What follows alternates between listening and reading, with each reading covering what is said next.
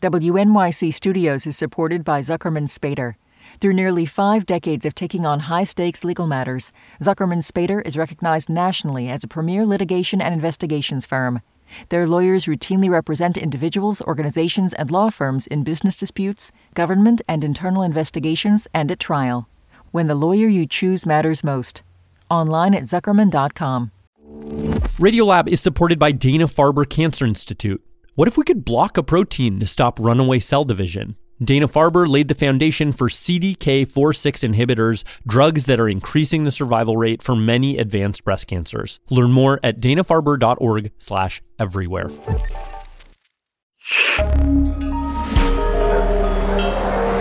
Listener supported.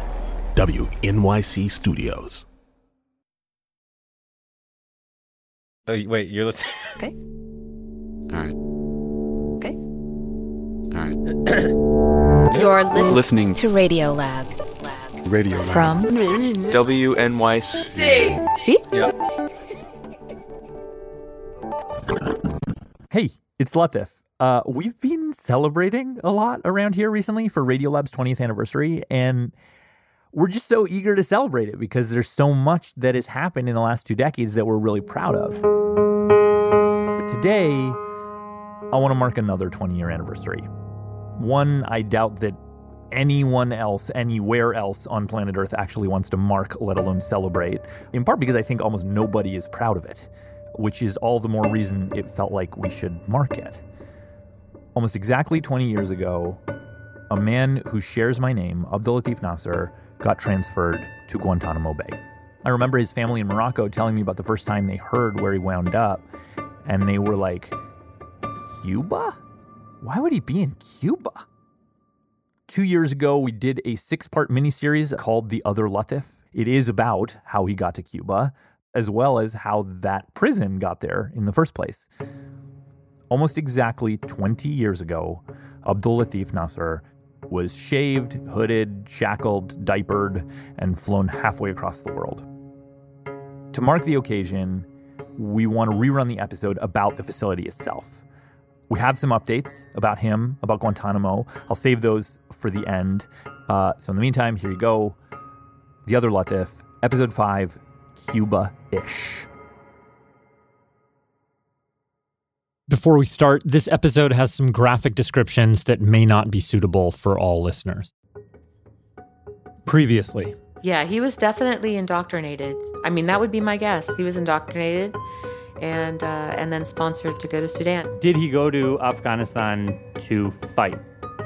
Classified. It was easy to take a bloody bus. But for some reason, he decides to go south with bin Laden. Nasir Abdel Latif stared at me directly with his pale brown eyes. We did not come here to fight Afghans. We came here to fight Americans, and we will keep fighting until we destroy them totally.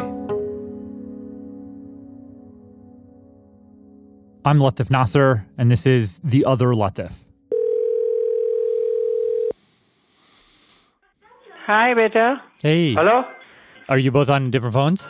Yeah. Yeah, we are both on different lines. Why? What happened? So on Sunday, I'm going to Guantanamo. What? Yeah. Wow. Yeah, this Sunday. Well, you can't go. Is it safe there?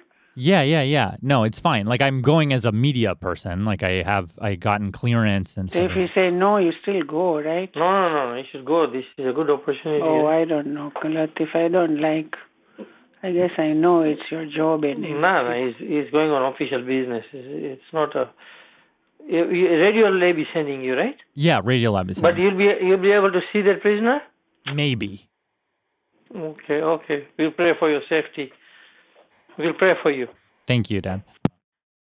Episode 5, Cuba-ish. Good morning, Guantanamo Bay. You're listening to Radio Gitmo. We're rocking in Fidel's backyard. So stick...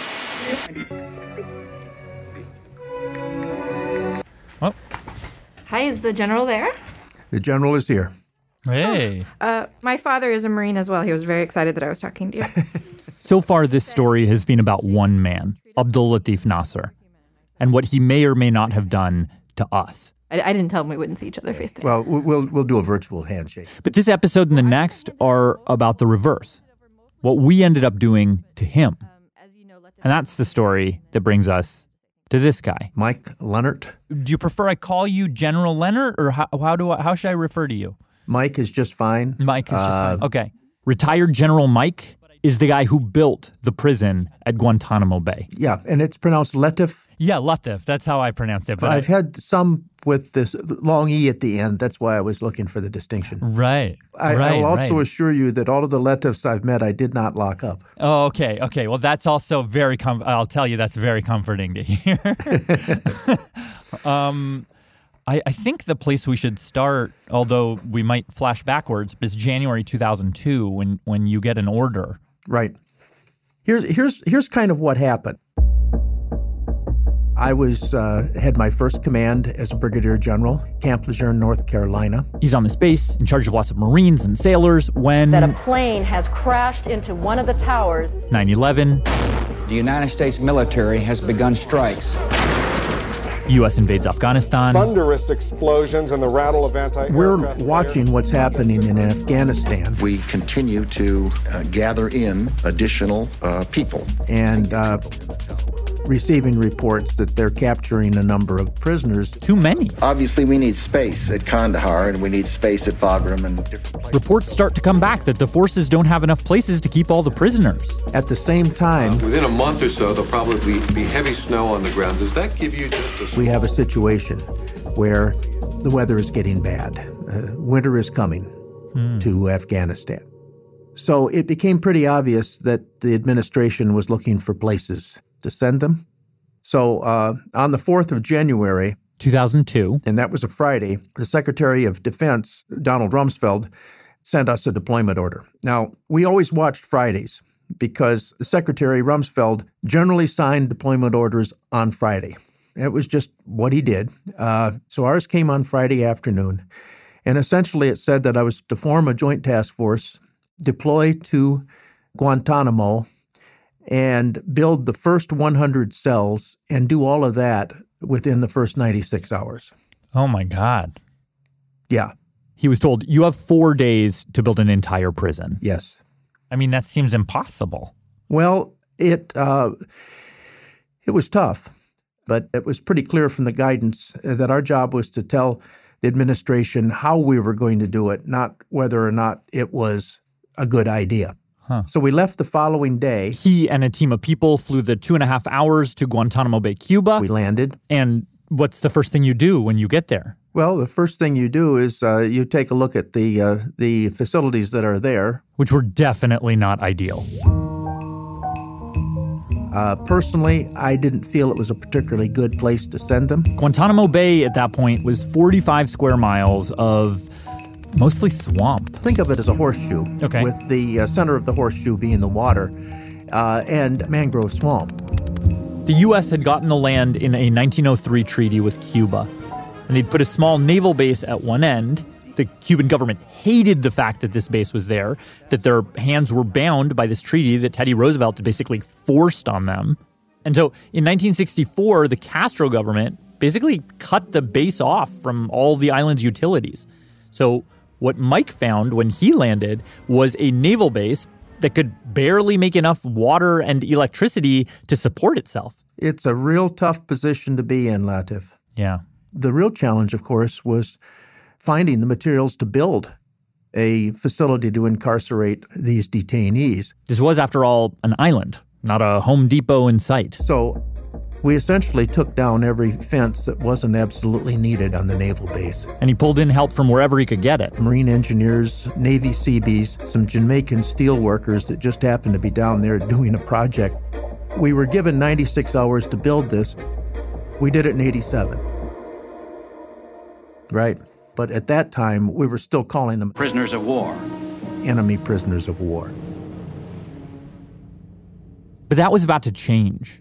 In fact, everything in Mike's experience about how he knew something like this should be handled was about to change. You know, with a 37-year career, you have to assume that most of the things I did, I succeeded at. Okay? This is the one thing I wished I'd failed at. You know, and maybe if I'd screwed it up a little bit, we'd bought a little bit more time. for those that make the policy to think about the policy. To put all of that in context, which I think helps in order to understand just what kind of place Abdul Latif ended up being dragged into, you got to go back. 9/11, it's almost hard to remember 18 years later, but it's worth it. And there's more explosions right now. Hold on, people are running. There it is. There it is. The plane went right Another passenger plane. The other tower of the World Trade Center. That is a very hard thing to watch. 9/11 was crushing to the United States, and I mean that in a very psychological way. This is Karen Greenberg, director of the Center on National Security at Fordham University. I was in the White House that day when the Twin Towers and the Pentagon were hit. And this is Ambassador Daniel Freed. We were genuinely and legitimately worried about al-Qaeda and follow-on attacks. Yeah. That's not a joke. The Bush administration didn't make that up. They didn't exaggerate it. That's what they felt. Remember, the bin Laden al-Qaeda playbook was consecutive attacks, simultaneous attacks. The idea that there would be more attacks was front and center in terms of U.S. policy. Under those circumstances, the Bush administration was operating according to a theory that the old rules don't apply. We're in a new world. That there was a before 9/11 and there was an after 9/11. And I cannot tell you how many times I heard that phrase.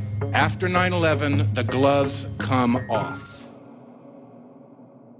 Now, in a pre-9/11 world, when the gloves were supposedly still on, here's how things were supposed to work. The laws of war, as I think almost every American understands, don't require you to put a captive enemy soldier in a civilian court on trial when you've picked up said soldier on the battlefield. They become a POW, a prisoner of war.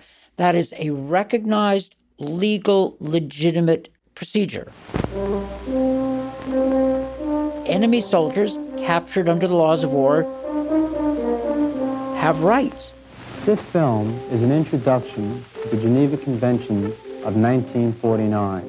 All members of the U.S. military are given basic instruction on the Geneva Conventions. It's the international law that we live by. The third convention is the Geneva Convention relative to the treatment of prisoners of war. It basically instructs us how to behave and how to treat those that we bring under our control. Reading from the Red Cross website here. Prisoners of war must not be subjected to torture or medical experimentation. POWs must be housed in clean, adequate shelter and receive the clothing and medical care necessary to maintain good health. The articles guarantee humane treatment, safety, healthful conditions, and personal dignity. When the conflict ends, all POWs shall be released, and if they request, be sent home without delay. Well, the Bush administration decided that the old rules, in particular the laws of war and the Geneva Conventions, no longer necessarily applied to terrorists. The terrorists were not covered by the Geneva Convention. They were unlawful combatants. Vice President Dick Cheney argued at the time that the Geneva Conventions are only there to protect people who follow the laws of war. One of the most important laws of war is keeping civilians safe. Terrorists intentionally attack civilians. So they're putting themselves outside the Geneva Conventions. And if they're not going to follow the rules, why should we? The first and only priority for a number of people was, we're not going to have this happen to us again. And we don't care what it takes. Right. So we have to work those sort of the dark side, if you will. We've got to spend time in the shadows. So as the prisoners in Afghanistan were piling up, obviously we need space. Winter is coming. And there's this question of where we're going to put them. Cheney and the administration went searching for the shadows. Okay, where are we going to move these people to? I think the most obvious place would have been the U.S. base in Germany, because it was often a place of transport and transit to the Middle East, to Afghanistan. But there was a very early recognition that to keep detainees in custody in the way they were thinking about keeping them would have too many eyes from not just Germany, but the European Union and invoke the European Court of Human Rights. And so there was a decision very early on that that was not going to be the answer. Am I remembering this right from your book, that there was like a thought, and however seriously, I'm not sure, but that like it's like, what if we put them on a boat in the middle of the ocean? Yeah. Yes. There was another very serious candidate. Guam was a possibility. It was in U.S. control. It was far away. And not within the United States. Why not the United States? Yeah, it's a very good question, why not the United States? And you know what? It's one that very few people ask. One of the reasons was that there would be an ability to challenge the detention, for one thing. See, as soon as prisoners stepped foot on American soil, they'd fall under criminal law, which meant they'd have habeas rights, i.e. the ability to challenge their detention. They'd have the right to a lawyer, a fair and speedy trial, and the administration didn't want them to have those rights. Finally, somebody in the room said, what about Cuba? What about Guantanamo Bay? We have a naval facility there. Once Cuba is mentioned, my understanding of the situation is that the minute it was mentioned, everybody was like, yes, that's obvious. Cuba. That's just going to work. Cuba. I remember people saying at the very beginning that it was designed to be outside the reach of law because the legal status of Guantanamo was unusual. Guantanamo had the weird distinction of being a U.S. territory not on U.S. soil. And many people argue that meant U.S. law shouldn't apply there, that technically Cuban law should govern Guantanamo. But since the Cuban government wanted nothing to do with Guantanamo and were sort of absentee landlords, that left Guantanamo Bay sort of outside any set of laws. And it was felt that this would give us more flexibility. In the minds of the administration, they looked at this, at Guantanamo, as a convenient place because it essentially is a legal limbo. Coming up, the first detainees arrive at Gitmo. Hey, everybody. This is Sarah Kari. I'm a producer on the show. I'm stopping by to say the journalism that we do here at Radiolab wouldn't be possible without your support. This episode is part of a larger series called The Other Latif. It was some of the most ambitious, complicated, grueling investigative reporting that we've ever done. Along the way, we poured through thousands of declassified and leaked documents.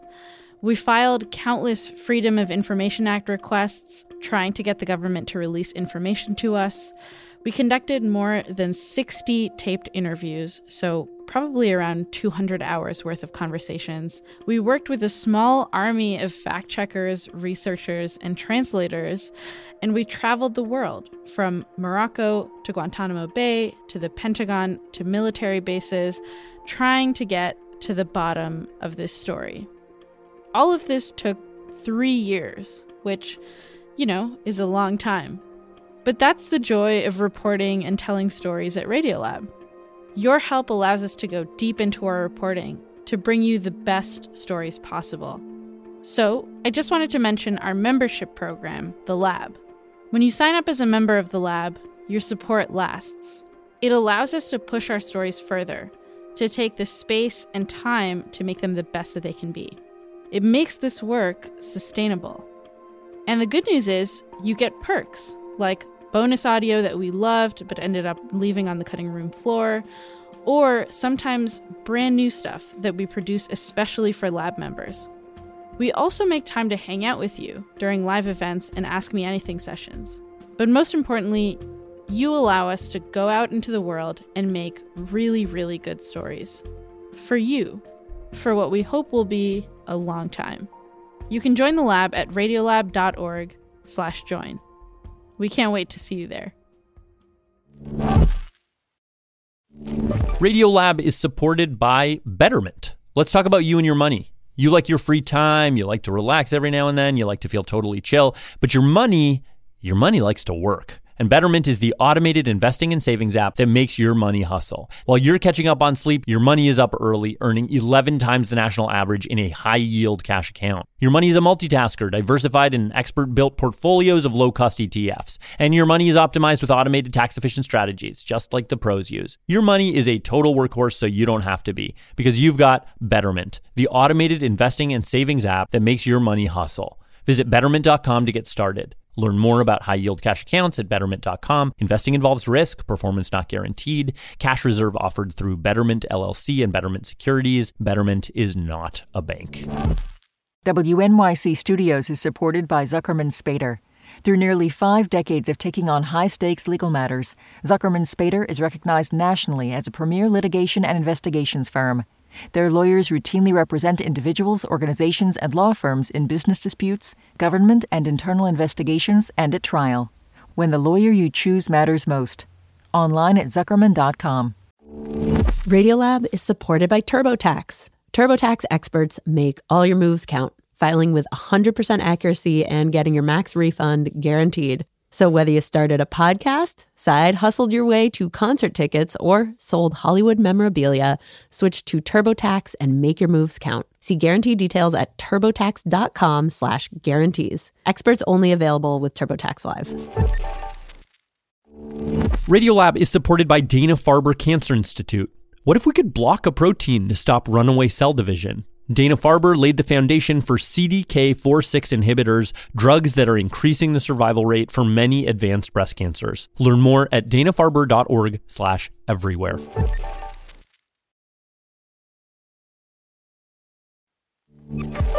Hey, I'm Latif Nasser. You're listening to Radiolab's special series, The Other Latif. Before the break, we asked, why Cuba? Why did the U.S. government choose to house the, quote, worst of the worst at a sleepy backwater military base in the Caribbean? The answer was that they wanted a legal limbo, a place outside both American law and international law. When we left off, the first group of detainees was about to arrive. Can you set the scene a little bit more for me? Like, what was the day of the week? Where were you exactly? Well, it was the 11th of January. January 11th, 2002. This is Carol Rosenberg. She's a reporter for the New York Times now. But on the day of the landing, she was there reporting for the Miami Herald. So what had happened was there was a pool of reporters there. She found herself sitting. We sat on like a little rise, a little mound of dirt next to the tarmac. With binoculars pressed up to her eyes, staring out at Guantanamo Bay. And we watched gunboats off the water, helicopters with gunners hanging off the side. On the ground, Humvees and armor. This flurry of military vehicles. And we waited and waited and waited until this flight came. We were on the strip. Mike was standing about 50 feet away. When the C-17 came in.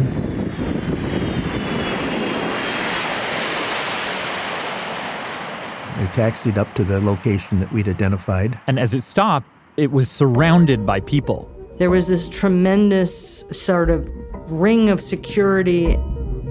It was 4 months to the day after September 11th. And supposedly coming off that plane was like... Or what had been referred to by the administration as the worst of the worst. Of the worst. The worst of the worst. The worst of the worst of the terrorists of Al-Qaeda, the compatriots or something of the 9/11 hijackers. I mean, these are people that would gnaw through hydraulic lines in the back of a C-17. The base of Gitmo was like on high alert. These are very, very dangerous people, and that's how they're being treated. People were told not to leave their homes or go out, and I think there was a lot of fear of them. I know there was a lot of fear of them. The plane taxied, then it came to a stop. A door in the back of the plane opened, a ramp descended, and then men in jumpsuits were escorted out. They had the goggles on, they had gloves on.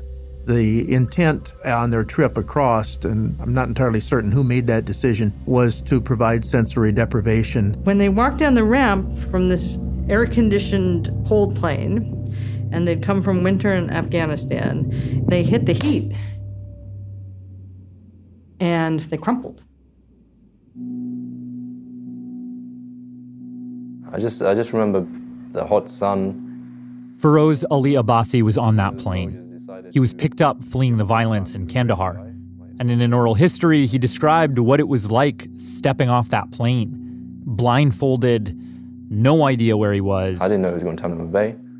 And then hitting that wall of heat. Obviously, this is by sound. There's no images to these memories. You can hear people screaming, both saying F this and F that, F this, F that. And detainees screaming as well. There's a face mask, these surgical masks in your face. The sweat is going to surgical masks, you can't breathe. There's the dog barking, there's the soldier barking orders and then the bad translation of Arabic. And I'm just hearing how the detainees drop like flies, and then they get dragged away and you can hear the chains. Most of them were severely dehydrated. They had not been allowed to use the bathroom. They were wearing diapers. They were all clean-shaven. I suspect that that was not voluntary, that they were shaven at the other end. Other end, you mean Afghanistan? Yeah. Carol Rosenberg said that they were shaved like head to toe, like they were fully shaved. Yeah, they were. Do you remember anything else about those first few moments? Well, first off, what did the detainees look like? They looked tired and scared. Yeah. In terms of what I was feeling, I think that the one thing I was feeling is I want this to go right. Yeah. I want it to go professionally. Yeah. I want it to be done with security, and I want it to be done humanely. When you say that, are you thinking about the Geneva Conventions? Definitely. Mike had planned to implement the Geneva Conventions more or less across the board. And I would have young Marines and soldiers say, General, why are we treating them so well? That they wouldn't treat us this way. And I'd have to answer them honestly. I said, it's very likely they wouldn't treat us this way. But if we treat them as they would treat us, we become them. Yeah. Right around the time that first flight landed, we got a direction from the Pentagon that said they're now called detainees. He was told he was no longer supposed to call the prisoners of war prisoners of war. I'm not an attorney. I'm certain that this was part of the effort, though, to distance them from the protections that would be afforded in the Geneva Conventions. How did that ring to you? It was disconcerting, to be quite candid, Latif. The simple fact was that we had built up a body of law over the years based upon other conflicts, and we essentially walked away from them.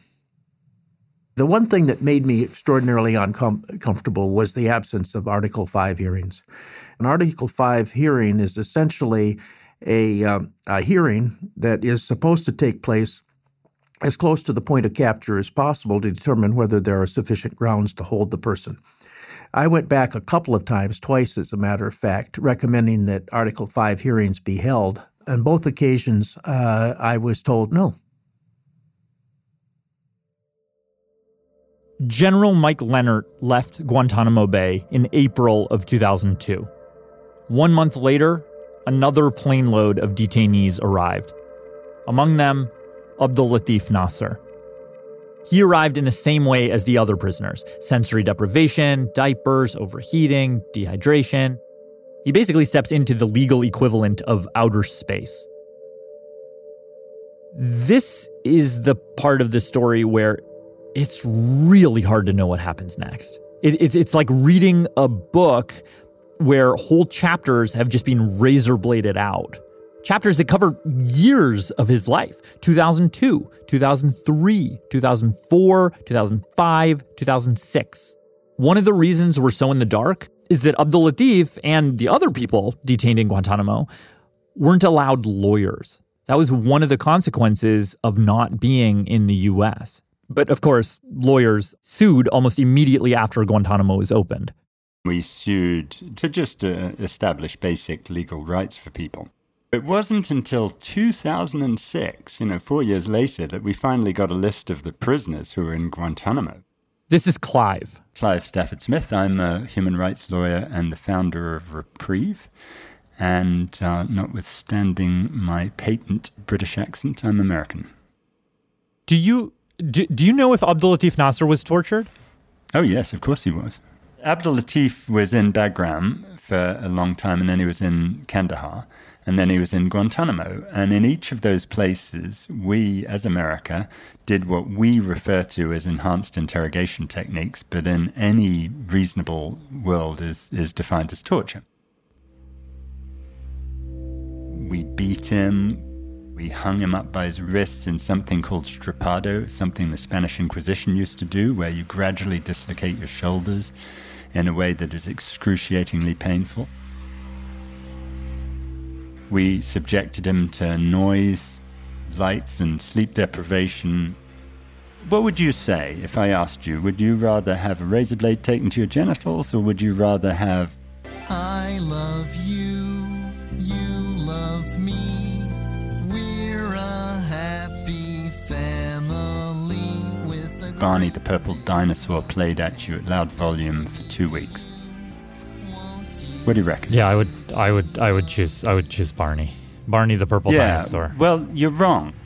Physical torture is one thing. You know it's going to start, you know it's going to end, it's horrible, but that's what it is. The problem with psychological torture is you feel your sanity slipping away.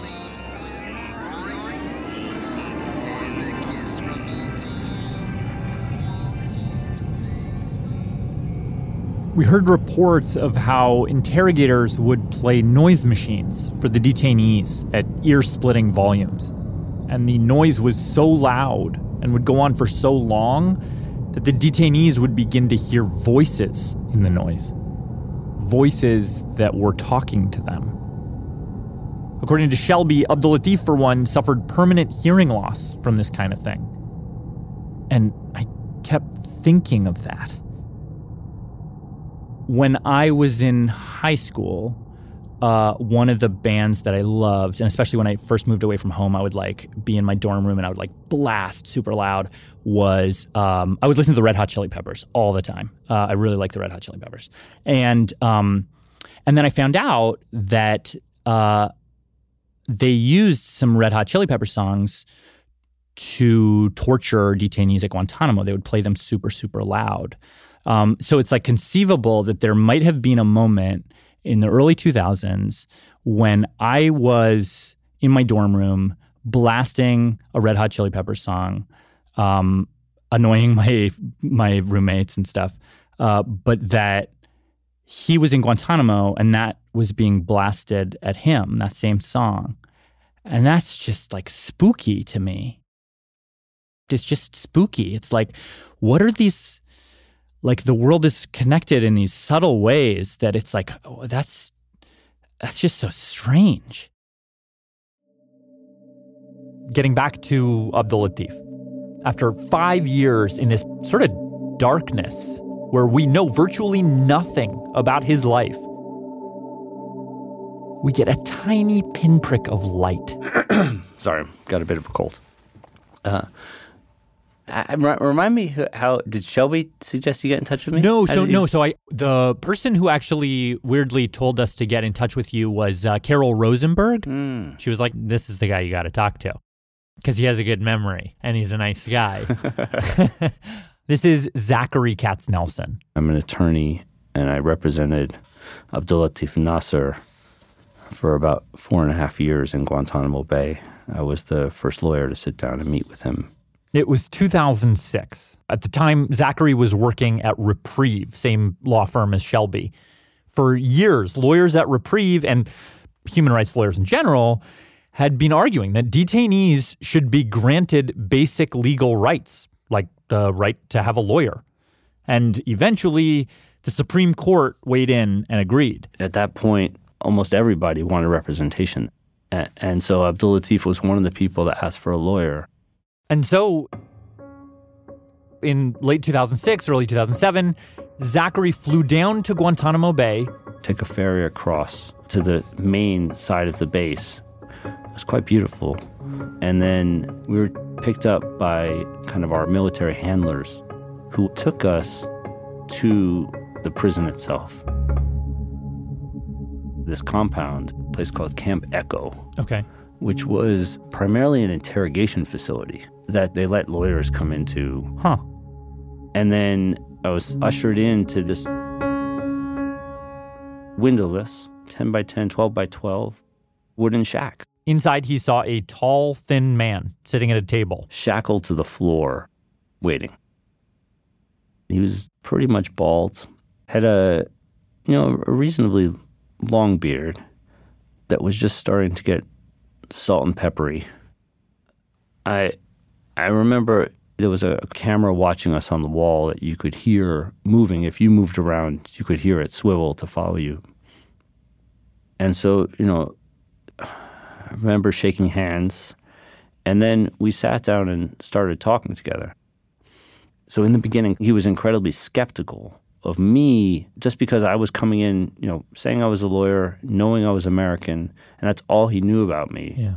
And when lawyers first started going in, interrogators started pretending to be lawyers. Oh, no. Posing as lawyers during the interrogation sessions. And so you can imagine he was wary. Yeah. Understandably. I felt like Abdul Latif was deciding whether or not who I was.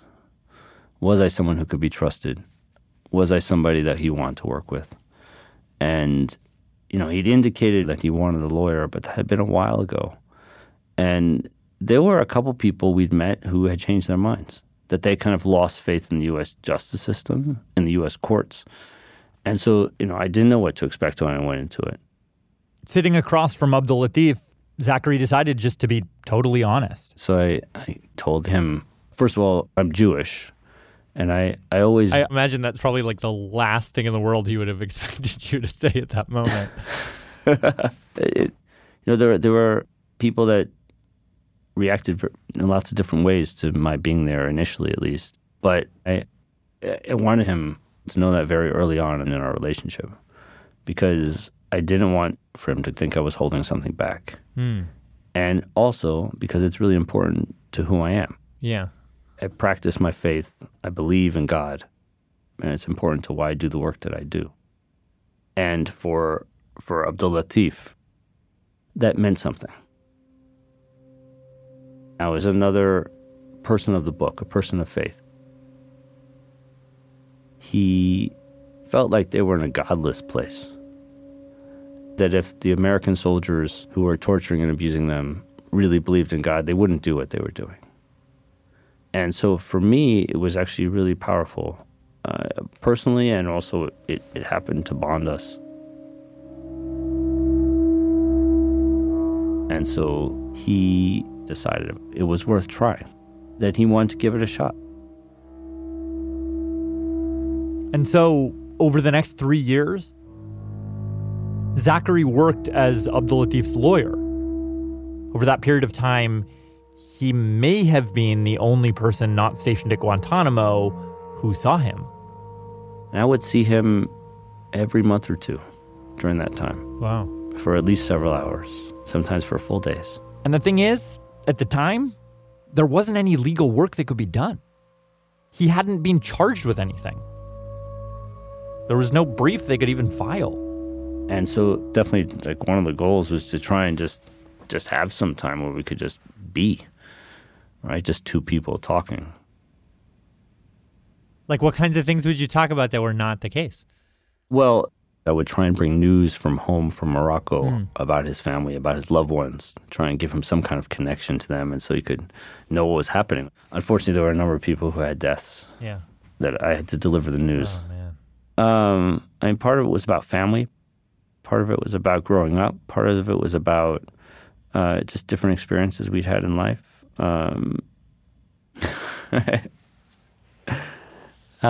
Sometimes there were funny stories of things that happened in Guantanamo. One of the guys, Mohammed El-Garani, who was a young guy, he was 14 when he was picked up. He was like a comedian, and they were housed next to each other for a while. And so he would tell me jokes that Mohammed El-Garani had made up.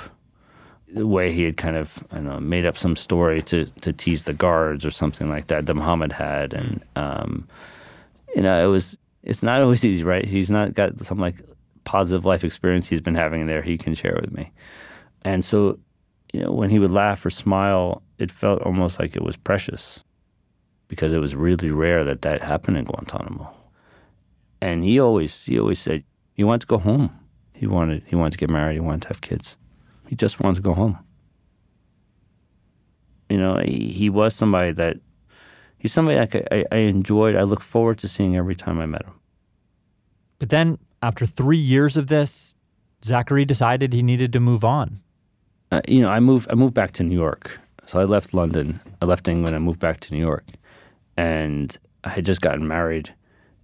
And my wife and I decided we were going to move to the United States. Zachary says he decided he wouldn't be able to make those trips to Gitmo anymore, and that it would be better for Abdul Latif if he handed off his case to another lawyer. And so I explained to him what was happening. And he was excited for me I was getting married, excited for me I was going to have a new adventure, some disappointment that I was leaving. But he also trusted reprieve, and he trusted us. And also, at that moment, things were looking more hopeful. And, at that time, it didn't look like there would be another 7 years or now 10 years. This first executive order that we are signing by the authority vested in me as president by the Constitution and the laws of the United States of America. Because as Zachary was moving on... It was the first year of the Obama administration. This is me following through on not just a commitment I made during the campaign, but I think an understanding that dates back to our founding fathers. And Obama had pledged to close Guantanamo within a year. There we go. You had George W. Bush agreeing, John McCain agreeing. It looked like it was going to close for real.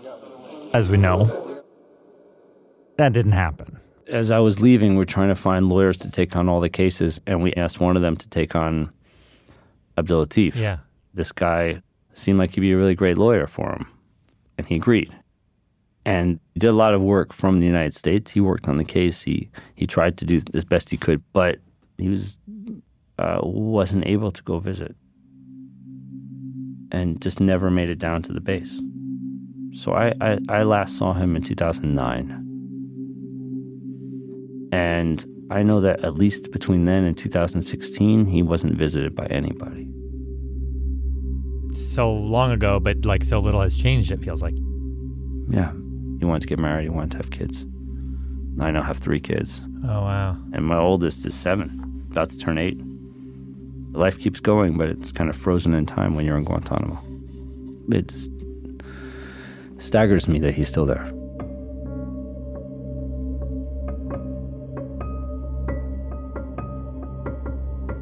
After Obama's initial pledge to close Gitmo, Congress balked, priorities changed, Gitmo fell out of the news, and Abdul Latif fell back again into that dark void, where, again, can't tell you much about his life. Literally, one of the few things I can tell you is his weight at different points while he was at Guantanamo Bay. So, for example, on November 28th, 2006, he weighed 159 pounds. We know this from a leaked document that lists his weight over time. We also know that over time, his weight fluctuated 30 to 40 pounds from the 120s to nearly 160.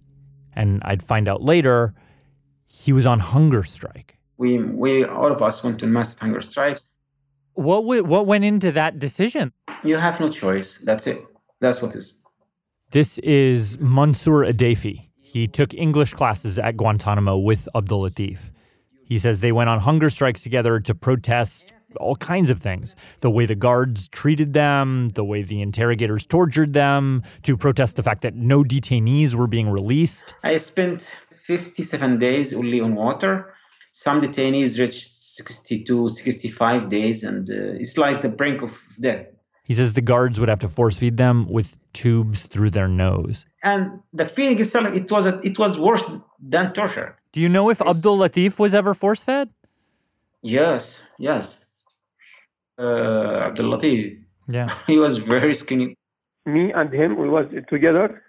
This is Abdul Malik al-Rahabi. He was on the same cell block as Abdul Latif during one particular hunger strike in 2013 that lasted for at least 6 months and made national and international news. After that, Obama... Look at the current situation. Talk about our case. Where we are force-feeding detainees who are being held on a hunger strike. And after that, the PRB is working. Before that, there is no PRB. I once again call on Congress to lift the restrictions on detainee transfers from Gitmo. It was that hunger strike that led President Obama to recommit to the PRB hearings, the ones that we described in episode 1, that would ultimately clear Abdul Latif Nasser and dozens of others for transfer out of Gitmo. Imagine a future, 10 years from now, or 20 years from now, when the United States of America is still holding people who have been charged with no crime on a piece of land that is not part of our country. Is this who we are? Is that the America we want to leave our children? even though you and Abdul Latif and the others were on hunger strike, did it feel good to see that happen? Yes. That's give us something hope and power, to demand for our rights.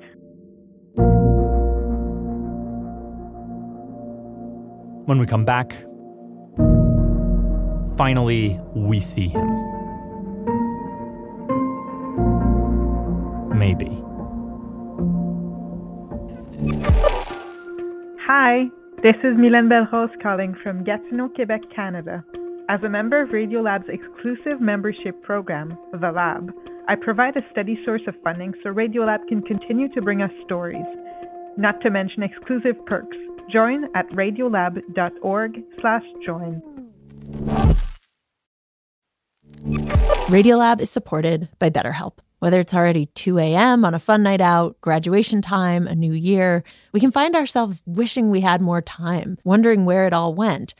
But there's a question. If we were magically given that time back, what would we do with it? Perhaps you'd spend more time with a friend that you've lost touch with, or petting your dog, or just noticing the sweetness of doing nothing.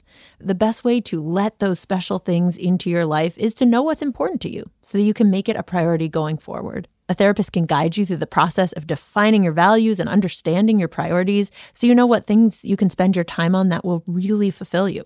BetterHelp offers convenient, affordable online therapy that comes to you. Start the process in minutes and switch therapists anytime. Learn how to make time for what makes you happy with BetterHelp.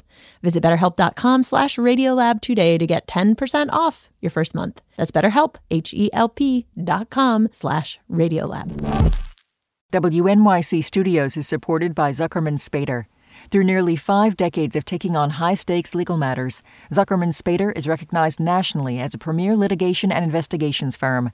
Their lawyers routinely represent individuals, organizations, and law firms in business disputes, government and internal investigations, and at trial. When the lawyer you choose matters most. Online at Zuckerman.com.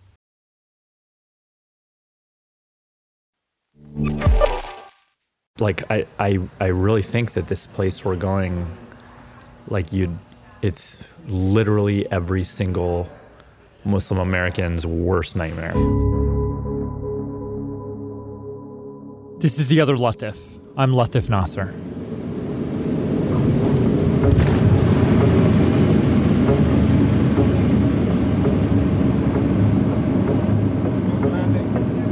Here we are. All right, everybody, welcome to Guantanamo Bay. If I could get everybody to remain in their seats once we come to a stop, either myself or Lieutenant Torres will get out. Welcome to Guantanamo Bay. Okay, so I had written a few months before to the Joint Task Force Guantanamo Bay to request an interview with Abdul Latif Nasser.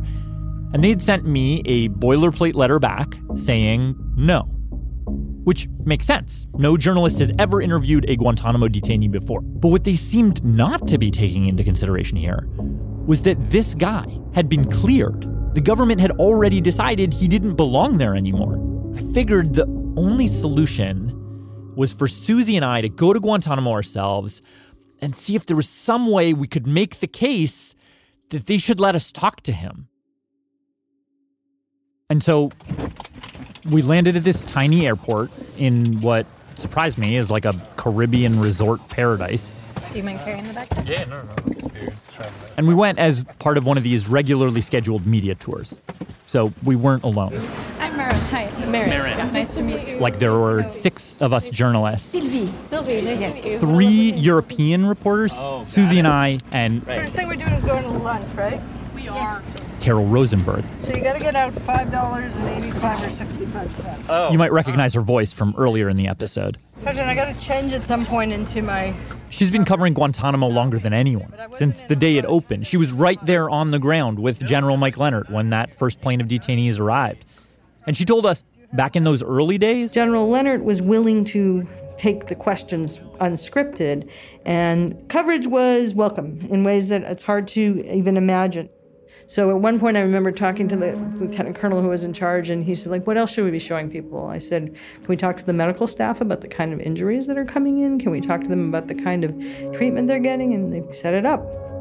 So I think that there was a real interest by a number of people that they wanted coverage. They didn't want to be left responsible for this policy that, remember, was the policy of politicians. And so in those first few months, it was easy to get people to talk. I mean, I assumed at some point we might be able to talk to prisoners. Yeah. I assumed we'd know their names.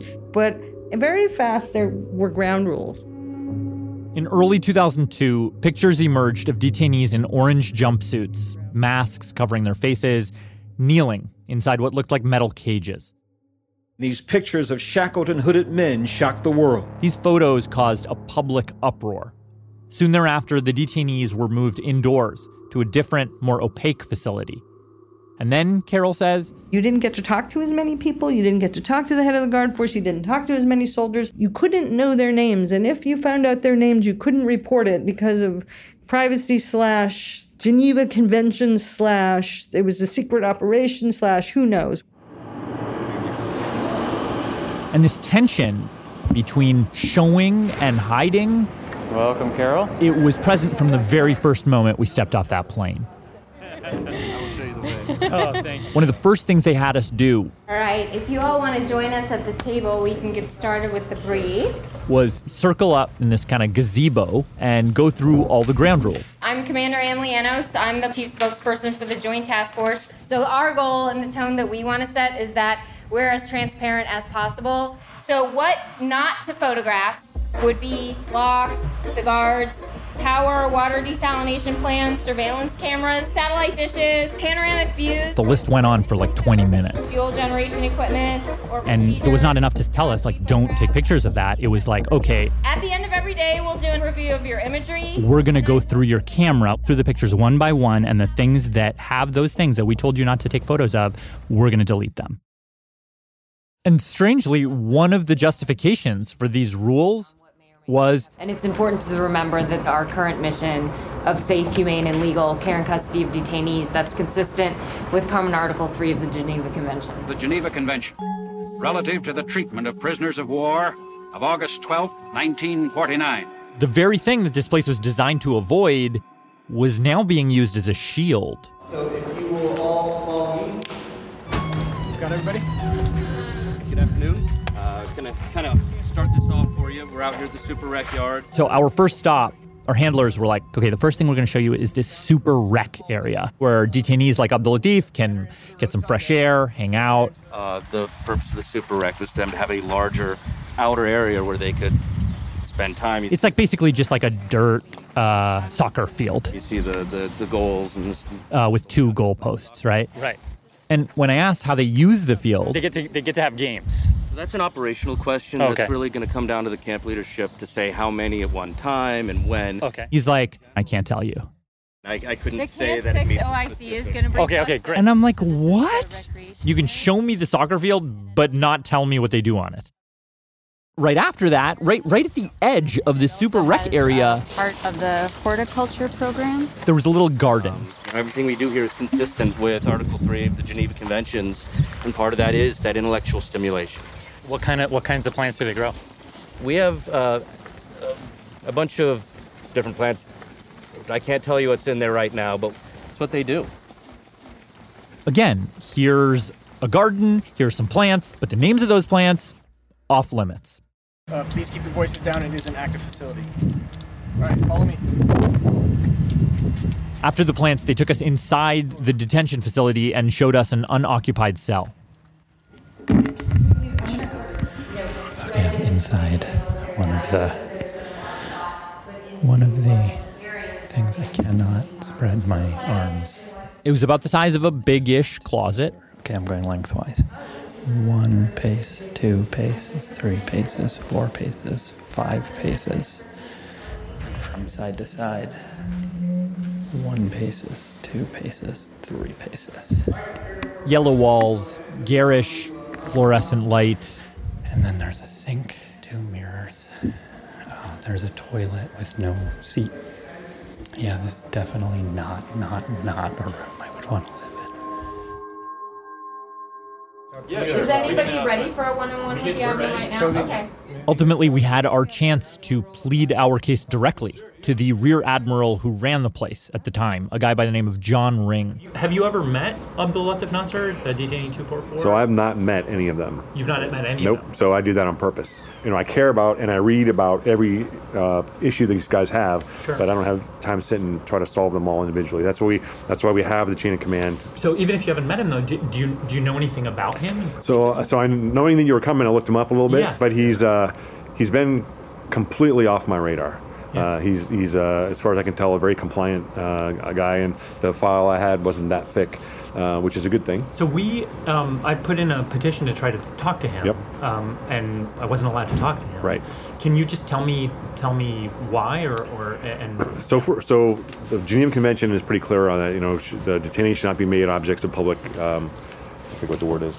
Curiosity. Side note. So that rule about public curiosity came about because of cases like this one about a German field marshal in World War II who took a bunch of British and American soldiers, shackled them, and then paraded them through the streets of Rome to boost the morale of the Italian citizenry, who showed up and threw stones at the prisoners. So Geneva was like, no, don't do that. But now that same rule about public curiosity is being used to deny detainee interviews. The detainees should not be made objects of public curiosity. Yes, So, and then our ground rules state that we can't let you interview a detainee. So, and then the biggest thing for me, though, would be the precedent. Mm-hmm. So I totally understand why you want to talk to him. I totally get the human interest side of the story. It would be a good story. But as soon as I let you do that, then someone else at the table is going to say, I want to talk to KSM. Kingsley Muhammad, 9/11 fame. That's a precedent that I can't afford to set. But the fact that he has been cleared, it felt like maybe that could be a privilege that he could have. That, and also given that he himself signed away his privacy rights. So I respect the fact that it's logical to think that folks have been cleared to go. Maybe would get some additional stuff. Sure. But remember, where the process stopped, he wasn't at the point of getting different privileges. He was sent down here on an order from the Secretary of Defense, and he'll leave here on an order from the Secretary of Defense. And until I get that order, my hands are sort of tied as to what I can do. And it's been about 10 minutes, sir, and I think Okay. there are some other people that want to You're welcome. Thank you very much. Needless to say, this was maddening. The Department of Defense was one of the agencies that voted to clear this guy, to send him home, and now they're acting like that doesn't even matter. And now, even though I was all the way out here, I felt like the only hope I had at learning something more about him was I couldn't talk to him, but maybe I could just see him, get a glimpse of him. So we're going to follow this Army captain. The final part of the tour, they took us to a building called Camp 6. Camp 6 is actually where these guys live. I'll go first. The guard force is going to look into your bags. You show them your badge. Put your arms out. And after walking through security checkpoints and ring after ring of razor wire, we were ushered into this rotunda. The whole thing is modeled on a federal medium security prison, and the rotunda's in the middle, and it was super dark. And they told us we were going to be allowed to look through one-way glass at the detainees, almost like an interrogation scene on Law & Order or something. And they told us that the detainees, they're not supposed to know that we're there. Do we need to cover red lights at this time? Yes. Okay. So if anybody has a red light on any of their equipment, we do have tape to cover that. What they asked us to do was put tape over our recorders, over the little red lights on our recorders. Sure. All right, follow me. And the reason they gave for that, again, Geneva Conventions. If you go into the dark and shoot it. And I'm like, okay, years of reporting have come to this. This is my only chance. I'm going to have a few minutes in front of this plate glass window. And then if he might be in one of those cells right now. So they ushered us down this hallway, which sort of went around the edge of this rotunda. And To look through the windows, just please don't block the doorway. every once in a while, there would be a window, and each of these windows opened up onto a different cell block. I mean, it was very zoo-like. Okay, I don't see him. There's a guy, he's just drinking something. And He's sitting, drinking. Yeah, that's not our guy. Didn't appear to be Abdul Latif. We're going to move on in about 60 seconds. Okay. So then we would move to the next one. It's so frustrating. Oh, man. He's just reading through a bunch of stuff. Another guy, I think he was reading a magazine. But again, not my guy. Next window was E block. Yeah, it's not him. And I still didn't see him. Oh, man, it's so frustrating. And then we went to F block, the final block with detainees inside. Oh, maybe he's here. There was a guy standing in the middle, and I looked at him. He's got a big black beard. And that was not the guy. And I could tell because Abdul Latif's beard by this point is totally gray. Okay. Yeah, that's not our guy. That's not our guy. Hold on, let me go to this side. Oh, wait. But then? Is that him? Is that him? No. Is that him? I don't know. I can't see. I don't. At the back of the block, there's like this tiny corner, underneath the stairs. There's like a TV there, and there's like a little couch there. And there was somebody there. There was somebody sitting in the corner. Oh, come on. He has a big gray. He has a big gray beard. He's wearing baggy pants. He's sitting on a couch. So I was like, oh my God, I think that's the guy. I think that's our guy. Oh my God, he's sitting in the shadow. But his face was in shadow. The shadow was diagonally slicing across him. So I couldn't see his face. Oh, come on. Just stand up or something, dude. Oh, come on. What are you doing? He's eating, so he's watching something and eating something. He's watching TV. And he's eating something and watching TV. Yeah, he has headphones on, so he's watching TV. And he's in a little cubby with some on a couch. I think that's him. If he had moved just a hair to the side, I would have been able to see his face. I just want to scream out my name and his name. But I feel like there are 13 people in camo who are just gonna jump me if I do. But he didn't move. So ladies and gentlemen, we're going to move to the right. Okay, now we're going out. And then they just were shoo, and then they shoot us out. And as we were walking out, Carol Rosenberg told us... That was it. You'll never see it again. That's the whole thing. That was it. We'll never see it again. And she was right.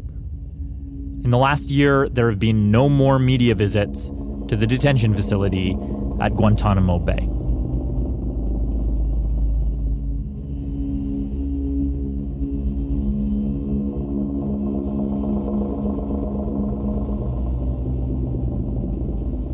So, Abdul Latif remains stuck in that black hole, even though he had been cleared to leave almost 4 years ago. And a question I hadn't been able to answer was, why hadn't he been allowed to leave after he was cleared? Shelby had told us in the first episode that there was some kind of paperwork mix-up, or something. She wasn't quite sure. Next episode, I uncover the answer. And spoiler, it goes all the way to the top.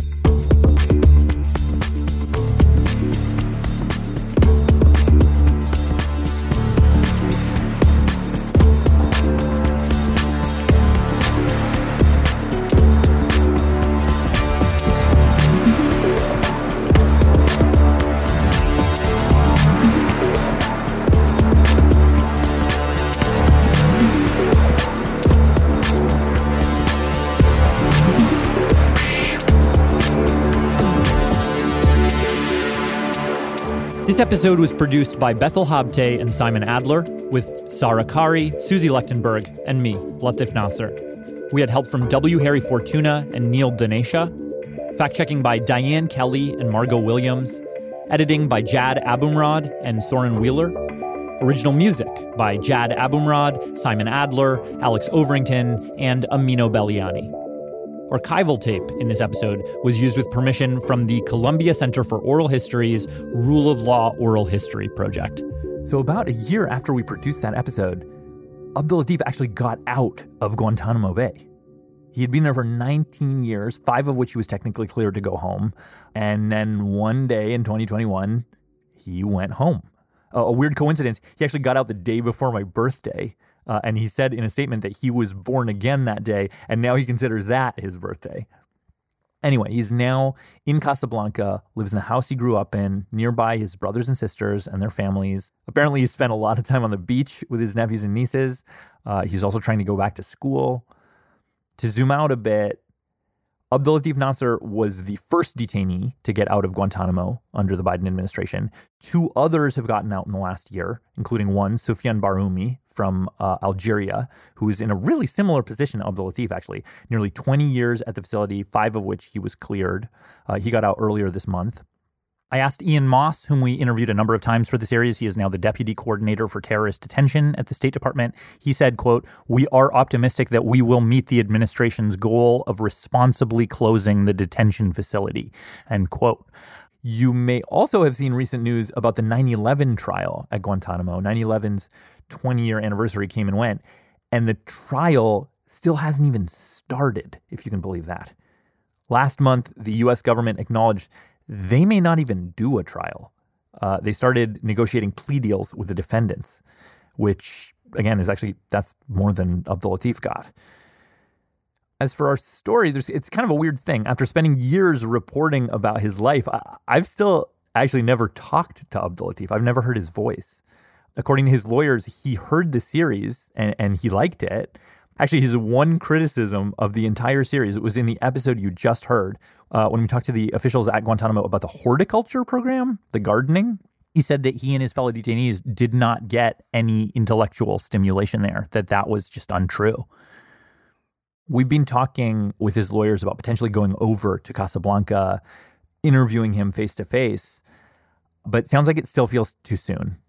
So we're trying to give him and his family the space they need, but we will keep asking. 20 years is a long time. Abdul Latif Nasser got out, but there are still 37 guys left there, 25 of whom have never been charged with anything, 18 of whom are cleared for transfer but are just stuck anyway. Confining these men costs American taxpayers $13 million per detainee per year. Money, time, justice, due process, all of these have disappeared in the black hole that is Guantanamo Bay.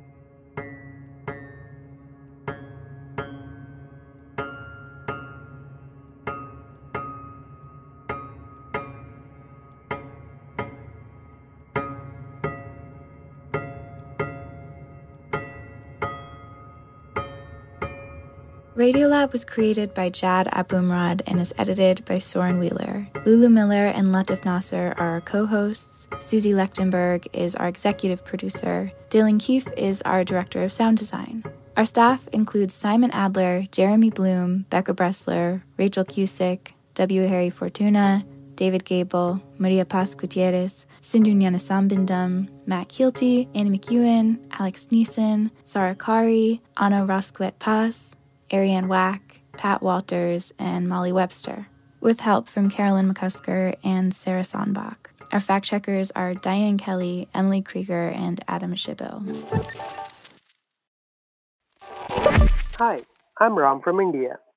Leadership support for Radiolab science programming is provided by the Gordon and Betty Moore Foundation, Science Sandbox, a Simons Foundation initiative, and the John Templeton Foundation. Foundational support for Radiolab was provided by the Alfred P. Sloan Foundation.